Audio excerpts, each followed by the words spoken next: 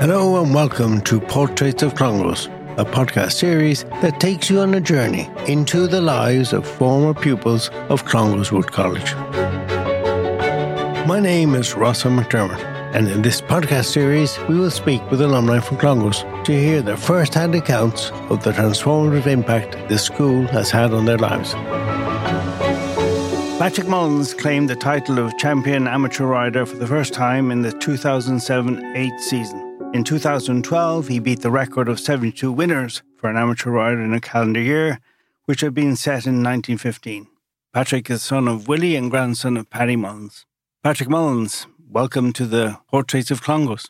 Thanks very much for having me, Rossa. The first question I have, it's not a trick question, is how was your time as you remember it now in CWC? Much better than I expected. My father went to Rossgrey, and that was where I wanted to go. My cousin Emmett, who was my next door neighbour and kind of brother for all wants and purposes, he ended up going there. But Willie decided to send me up to Clongowes Wood. So was that convenience, or you had a bad memory of Rossgrey? Was there any real reason? No, it wasn't. I think he enjoyed his time in Rossgrey. It might have been geographically. For racing, it was a lot closer to Punchestown and Leopardstown and Bates, and it made maybe a bit more sense that way. But I think he knew a few people who'd gone to Clongowes and thought like what he'd heard. But I remember when I went up to the open day, I'd gone to Rossgrey, Glenstall, Kenny College, and Clongowes. And Clongowes was the last of the four places I wanted to go. I remember coming away thinking it was musty and dusty and old, and but anyway, I was sent and I went. And you never looked back in that sense? No, landed very much on my feet. I didn't know anyone up there.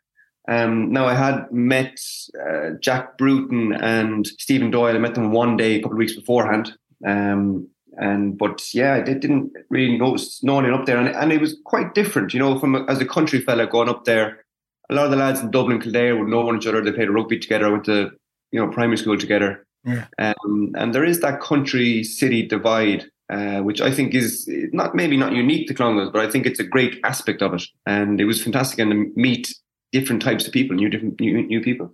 Yeah, the divide is probably more pronounced, at least in my time, maybe your time, but now you drive down there, you feel it's just a suburb of Dublin in many ways. It feels much closer to the city. But I suppose the psychology of being country and city with the lads is probably still very vivid, Yeah, but it's a good mix, and I think it's a vital part to what makes Clongowes Clongowes. But I was very lucky. I didn't get homesick. I enjoyed myself from there. I was with my parents were maybe away racing a lot, and I would have been dumped in different aunts and uncles for different nights and periods of time. Yeah. But I landed on my feet. But I do remember vividly that the first room I was in was a 4-man with Killian Fanning and James Donoghue, and it was right at the top of the corridor on the first year dorms, right beside the payphones. I don't know if they're still there or not. Yeah. But the first couple of nights, after lights out, you can imagine everyone's there kind of half asleep, and there would always be 2 or 3 fellas going up to the payphones and, bawling their eyes out. And that was quite a vivid memory. But, after a week or 10 days, everyone kind of settled down. But I was lucky that way that I managed to miss that. Why is that? Because you didn't feel far away from home, or you just your personality, you're independent and didn't kind of get really homesick? Yeah, I don't know. Like I'm an only child. Like I said, my parents were probably away racing a lot, so I used to stay in a lot of different places growing up.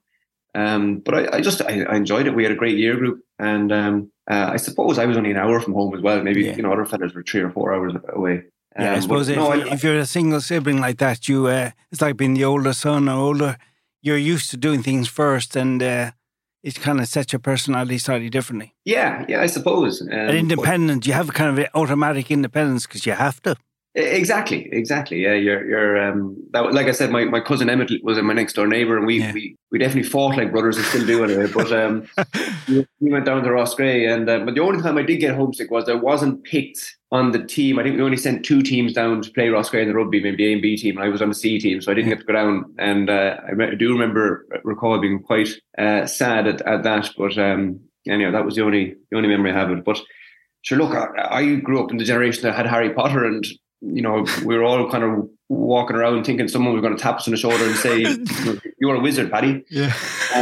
But so it was fantastic. The castle, and everything. I mean, it was a fabulous place to go as a kid, and then that to be split in the houses, very much like Harry Potter. And I was in Claver. Yeah. And we very much enjoyed all that. And your first memory was the Royal Mile or the castle, or what's the vivid image you have of the place? I remember driving. I mean, the driveway is so not quite unique, but you don't see very many like it. And the trees either side down to the castle, and the 29 building is obviously it's not quite as old as the main castle, but it's still very impressive. Very impressive, yeah. So, and look, I suppose I'd never played rugby going up there. I used to run a lot, and I played a lot of soccer in Thomastown in Kilkenny, and had to learn to do that, and got the hang of it eventually. Like I said, I was a slow burner. I could run very fast. Wasn't great at catching the ball. Terrible at tackling. But I did manage to get onto the. I was on the Bees. I was kind of fullback / winger for the Bees for a long time, and but then in third year when we started doing weights and kind of bulking up, I kind of sat back then because I was keeping an eye on trying to be a jockey, obviously. So that was always your intent, was it? Yeah, I always wanted to ride, and my father trained and rode, and my grandfather trained. I seen the blood, your aunt and uncle, that's it, and all my cousins and uncles and aunts, and I was always tall, so I didn't want to be putting on muscle and getting heavy, which is a pity because I really enjoyed team sport, and I miss team sport. A jockey is an individual sport, and being on a team, being on a rugby team, and I used to love the circuit trainings with Stephen O'Hara, and we playing the I forget the speech. Very famous is the Nero speech, or it's from some American football film. But I used to love all that, but unfortunately I gave it up. Just I didn't want to. I couldn't make the commitment to bulking up. Yeah, I can see that. And when you look now at the things you got from your time there, what did it give you for life? What disciplines did you take away that you've used day to day ever since? Well, sure. Look, the obvious one is, which we were always taught is man for others. We were always, That was a thing for your time, was it as well? Because very much older generations didn't have that. Yeah. Yeah. Which I didn't realize actually until I was listening to some of your earlier interviews. Yeah. But we were always reminded of how lucky we were, how privileged we were, and we were and we are, and I think that's very important.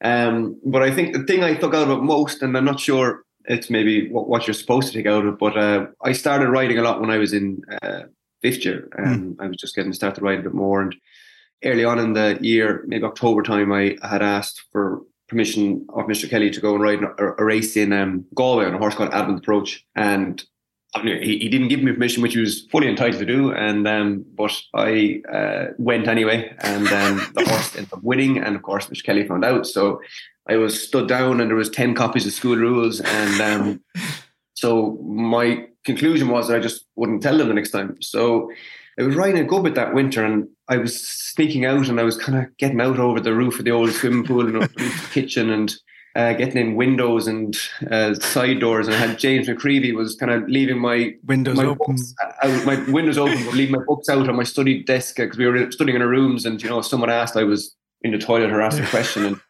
I mean, looking back, how I got away with it for so long was incredible. But I got away with it until Punchdown, which is the end of April. Yeah. And I was riding the same horse, Adam's Approach, in quite a big race. Brave Ink was in it. I can't remember the horse that won it. But I remember getting a bollocking off one of the older jockeys. I recall that distinctly anyway. But I got back in time for some year meeting in the rec room. Of course, I was late in, so I was up the front. Yeah. And Father Harper comes out and spots me. And of course, the racing was in Punchdown, was on RTE, sure. Father Harper goes, Paddy, how did you get on in Punchestown today? So of course, Mr. Kelly's looking at me, and back up to his office, and I have more school rules, more grounded. Parents called in, rightly so. Can't be wandering around out without permission. But anyway, so Father Maloney was the headmaster, and I never realised Father Maloney was some way into racing and horses, and he had a meeting with my father and mother, and my father, explained that I was quite tall, and at the time we thought I mightn't ride for 1 or 2 more years because of my weight. Yeah. And so anyway, we came to an agreement that for 6th year, I would have permission to go racing within reason. So it was a great result. But I ran into Father Maloney a few weeks later, and I said to him, I said, thanks very much. I expressed my gratitude and how thankful I was and how sorry I was. And I just remember he said to me, sometimes it's easier to gain forgiveness than permission. Yeah. And he just smiled at me and walked off. And that's, look, obviously you have to choose your situations, but that's always stuck with me. And that's whether that's what Father Maloney would hope that I took out of school, but that's what I took out of school anyway. So how many sets of rules do you have in the drawer there? numerous amounts of rules. But it all worked out for the best in the end anyway. But that's what I took. That was what I took. That's the downside of televised racing now, isn't it? You get caught. And I got away with it only for that damn Father Harper. And what other disciplines you take away? I was going to say timekeeping, except you missed the boat 2 weeks ago for me. But anyway, I hope you're more punctual at the race course. So sorry we missed that. We had a busy morning, but we're here now. But look, a lot of this. I used to run a lot. Obviously, I used to do it before. I used to run in community games before I went to school, and then for the weight, So obviously, when everyone else was playing rugby after the third year, I ran. And was the Rat Coffee Run still going your time? I hadn't heard it called the Rat Coffee Run, but I know I used to behind the farm, down to the main to Farrington's, turn left and come back. Was that still going in your time? I used to do that. So there were some great runs there through the pleasure grounds, out through the farm, or doing the triangle. Yeah, I used to do it twice a day, early in the morning in the season, and then between studies, 8 and 9. A great run in the summer, spring. A super run, we used to run it. I used to run it in the Vinnie Murray, I suppose, in 8 and 9. But during the day, because the Avenue Run wasn't a thing in our time, and there's a few of us who ran, and they just went out the ramparts, the old ramparts, and just got to Rat Coffee and then up they used to race then up the main avenue. That was the final test of how fit you were for the season. And I always used to records. I always did a thing with aims. So when I came into school, obviously sports day, we used to have. The records would come out, and so the 800 and 1500 every year. That would be my aim. Try to get those, and I think it was a Jason Smith or John Smith had the majority of them, and I managed to get most of them. I used to have pacemakers, and I'd have it timed when I need to be passed in different levels, and we got a few of them anyway. And the same with the triangle. I used to love doing the triangle. Again, got a few of them, but didn't get all of them. And Paul McCormick used to have the overall one, but I remember leaving school and thinking, some of those will be there in 20 years' time. And was the triangles a thing in your time with the Curragh and with Newbridge? Oh, yes. Well, it's a sword, triangular sword. It's great fun with that as well, and the cadets. But but Jack O'Leary, who'd be Ed O'Leary's son, who'd be Gigginstown House stud, Michael's nephew, he wiped the floor. I think every single one of the records I put my blood, sweat and tears into is gone. He's serious though, isn't he? They didn't last long. No, Jack was different gravy. Different gravy. I mean, I used to run with Mick O'Leary and I could hold my own with him. We used to play tag in that sense. But the nephew, Jack, look at him. He's got some serious records and achievements already. You know what I mean? Incredible. Oh, Jack's an amazing athlete. Amazing athlete. But I remember as well one day, I used in 5th and 6th year, I used to run a book. I used to do the bookings, and most of it was lads be playing football accumulators and stuff. And one every month would wipe out all the profits from the rest of the month. But I did a book for the sports day one year, and so I used to win the 1500 because I was a young person who used to properly train for it. So I did a betting without me and priced everyone up. And of course, David Murphy was a fit enough fella, but a real messer. Used to be smoking and wouldn't have had any interest. But anyhow, the lads, of course, few of the lads gathered together, backed David Murphy, I think 50-1, and then proceeded to jog around themselves. And David got in second behind me, so I ended up losing a good few quid that day. I think that might have finished the bookmaking, my bookmaking business. You were done. I was done, very much so. Obviously, the competitive spirit is very strong in you. I always like to have an aim, and when I started riding, you want to ride your first winner, and you want to lose your £7 claim. You want to lose your claim to be a full jockey as such. Would you need 50 winners, or I think it'll be 55 now? And then you want to, I was trying to. Ted Walsh used to have the most amount of winners, total winners, and obviously Billy Parkinson had that record from 1915 for winners in a calendar year. I like to have something to aim towards. Always the same with the records and the running, and. Don't always get there, but it's good for the keep you concentrated on where you want to get. And was it pressure on you to enter racing because of the family connections, or was that a positive energy? No pressure. I wouldn't. Burden, even a weight on your shoulders, though. Burden, no. To be honest, I was lucky. I hit the ground running, and now look, I had plenty of setbacks and a couple of falls on horses that should have won. And cousin Vinny fell off him at the last in grade 1 at Christmas when I was 18 was a galling experience. But no, there was no pressure, and I didn't feel a burden. I enjoyed it. What I wanted to do was what I loved doing. And one of my big regrets is I picked up a spare ride. Robbie McNamara to ride a horse down the stole for Harry Rogers, and Robbie was taller than me. I think he was sick or he couldn't do the weight, so I ended up being there for the graduation mass, and then heading down to the stole and missing the kind of presentation for the graduation. And I fell out with Mr. Kelly about it, and sure, he was completely right. And it's one of my big regrets that I was too focused on doing what I wanted to do, and I should have been there for that. My granny collected, I think it was the Aloysius Award. We call it the Trev Keneally Award, because I think it only got inaugurated the year before. Everyone said it was inaugurated because they wanted to give Trev Keneally an award and there was nothing to give him. So I got it the next year, but my grandmother accepted it on my behalf, and of course the horse in the stole ran terrible.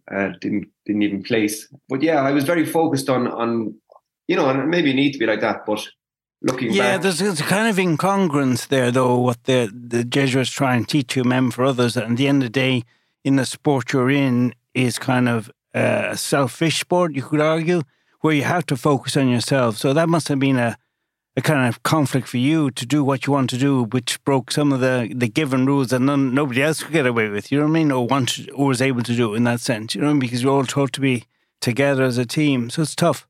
Yeah, look, like you have to be focused, don't you, Paddy? That's it. It's not a team sport. Yeah. That's maybe a reason rather than an excuse. If I could go back, I would have told myself, you don't need to ride this horse on this day. But when you're that age, you think every race is the Gold Cup, and if you don't ride it, someone else will ride it, and you miss a winner. And then, but yeah, I think if I could go back now, I wish I had. I think the school were very good to me because I had. I had to, but I got out a lot more than other people. Legally or not. Thankfully, the statute of limitations is probably on this stories, so you can't be. There's no recourse now, Paddy. Yeah. The school was fantastic. In 6th year, they really bent over backwards for me, and I'm forever grateful for that because.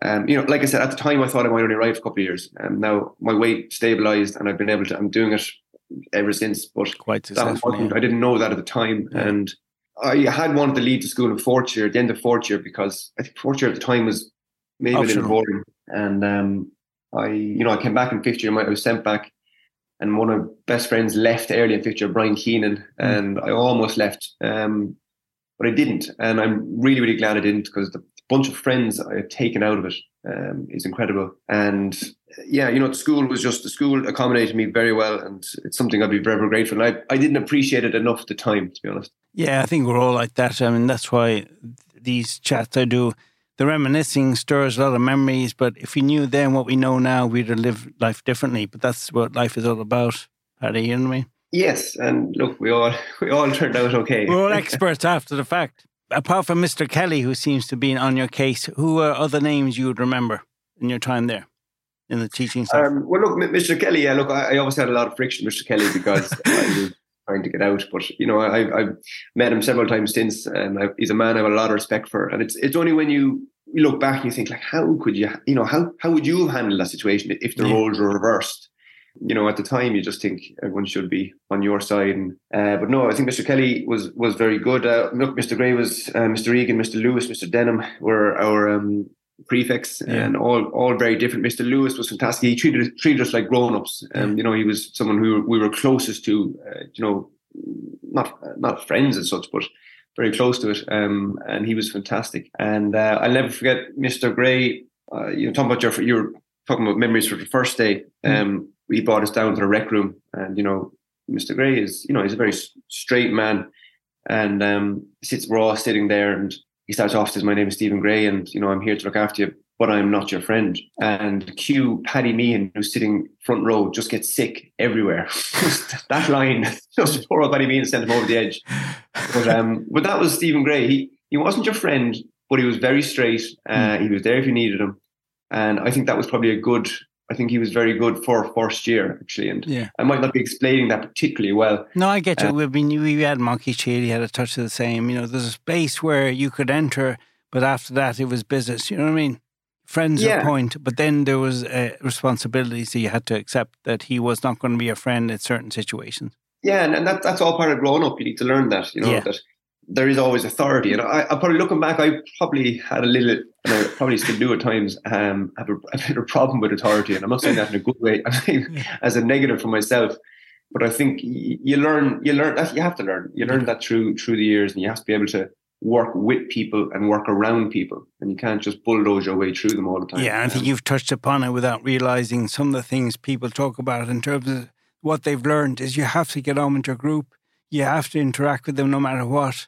Whereas you're in a day school, you could go away in a huff and not talk to people for days. You know what I mean? You have to get on. That's it. And, you've all different types of people. Like, you'll never be in a group, you'll never be living with, 78 fellas your own age again. Yeah. Well, unless maybe if you end up in prison or something, but you shouldn't. So hopefully and not. It's a very unique situation, and you get to everyone. There's so many different types of people, and you have to learn to work with them all. But yeah, and then teachers, like Mr. Wallace. Mr. Wallace was a huge influence on me. He was the only A1 I got.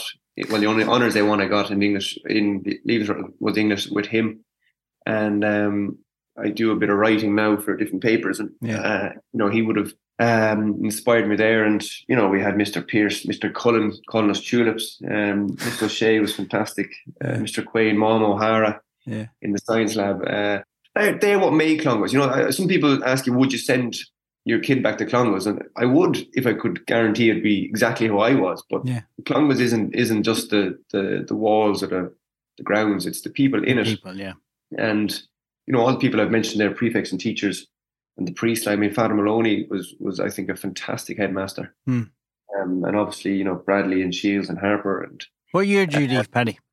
I left in 2008. Yeah. But I think everyone who was there at that time fostered a brilliant atmosphere, a brilliant place. Now, look, it's not for everyone, and I'm sure not everyone had the same experience I had. But in the round, it's very, very positive. Yeah, I just, and you don't, like you're saying, you don't really notice it until you're looking back at it, maybe. Yeah. And if I was to ask you what piece of music brings you back to your time there that you hear on the radio now and say takes you back to being 12, 15 or 17, what would that be? Yeah, well, the first song that came to mind was the song I played driving out to Clongowes on the last day while my father drove me out, was Nina Simone, Feeling Good. And I don't recall why that was in my head at the time, but I remember playing it as we drove out. And you played it rather than your dad playing it, yeah. I had a pair of headphones or something, but I had in my head this was the song I wanted to leave Clongowes to, and that's the song that comes back to me. Bar of course the rugby chants. Yeah, King and Golly. That music is just sums up then what you felt. Feeling Good is a way you would sum up your time there in 2 or 3 words or a phrase. Yeah, definitely. I there was ups and downs. And like I said, fourth year wasn't good, and I wanted to leave.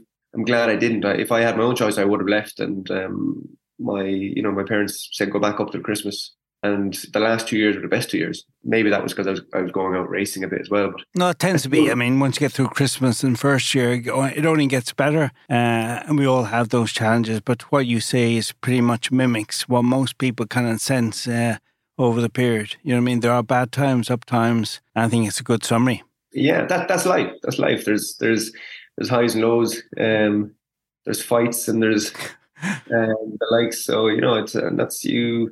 Yeah, I think it was. I wouldn't change it. Wouldn't change anything. Patrick Mullins, thank you for joining me on Portraits of Clongowes.